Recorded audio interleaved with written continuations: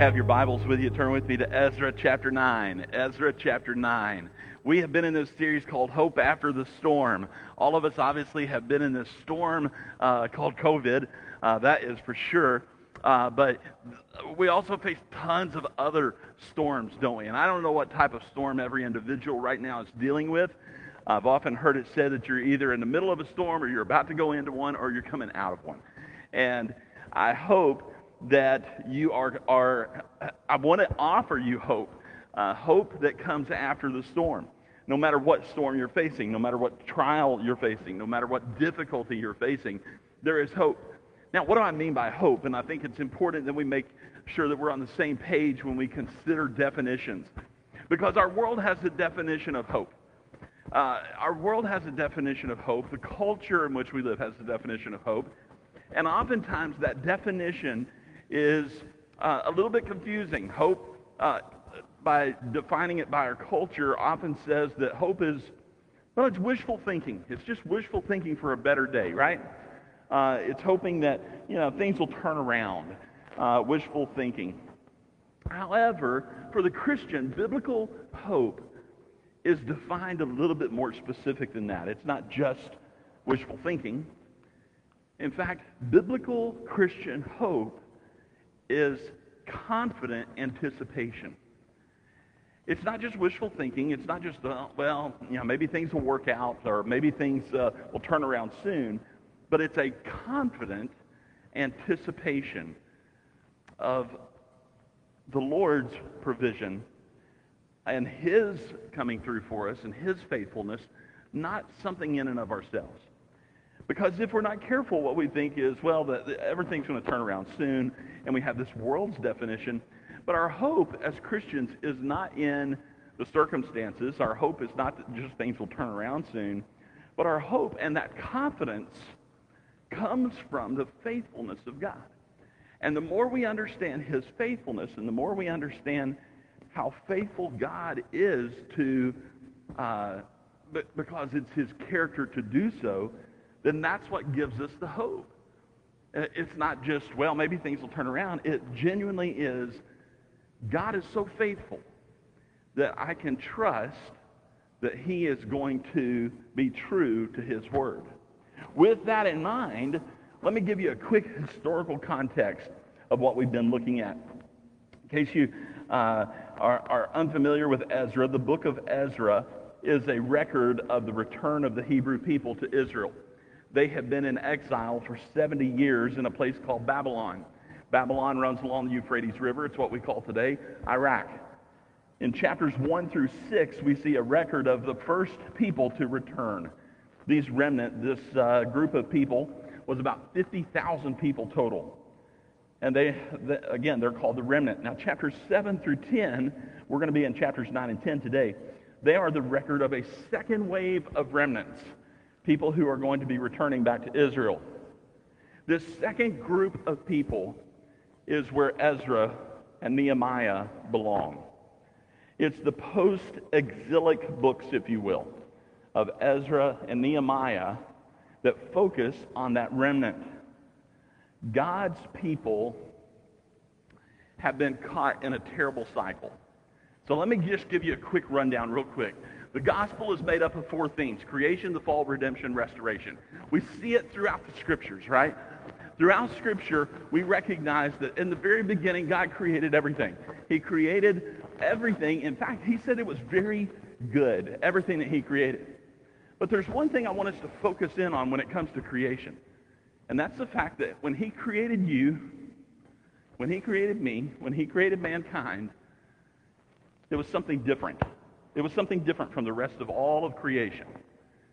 In fact, this was the single creation that He said, let's make mankind in our image, in our likeness. That sets you apart from all the other creatures. Sets you apart from everything else that God created. You're unlike any animal, because an animal is not created in the image of God. But mankind is created in the image of God. Now, what exactly does that mean? There's theologians talk all about this. What exactly does it mean to be created in the image of God? And there's lots of different things that the Scriptures tell us. But one thing that we can be certain of, because this comes from the New Testament, and it tells us that we were created in Christ Jesus, and one of the reasons that we were created in his image was to do what? To reflect the holiness that we just sang about and the righteousness that we just sang about. We are to reflect the holiness and righteousness of God. You were created in his image to do that very thing, to reflect his holiness, to reflect his righteousness. However, I don't know about you, I don't do a very good job of it. I don't do a very good job of reflecting God's holiness. I don't necessarily do a really good job of reflecting God's righteousness. And the reason why is because of that second theme of the gospel, the fall. That second theme of the gospel is all about the fact that we have sinned against a holy and righteous God. And because we have sinned against this holy and righteous God, we have brought judgment upon ourselves, and it has separated us from a holy God. And that's the second theme of the gospel. But the good news is, and this is what we celebrate all week long as we lead up to Easter, right? The good news is that God sent his Son, Jesus, to do what? To redeem us. What is that? To redeem. It's to purchase and bring out of the marketplace of slavery to sin. He has redeemed us from our sin and brought us out of it, never to return us back to that again. He has purchased us. Now, how did he do that? He did that by shedding his blood. He did that by dying on the cross and raising again 3 days later. And we're going to celebrate that all week long. We're certainly going to celebrate it next week as well. But redemption is that third theme of the gospel. But there's that fourth theme of the gospel. And the fourth theme of the gospel is that he doesn't just redeem us, but he does something within us to conform us to the image of Christ. He gives us the gift of the Holy Spirit to work within us.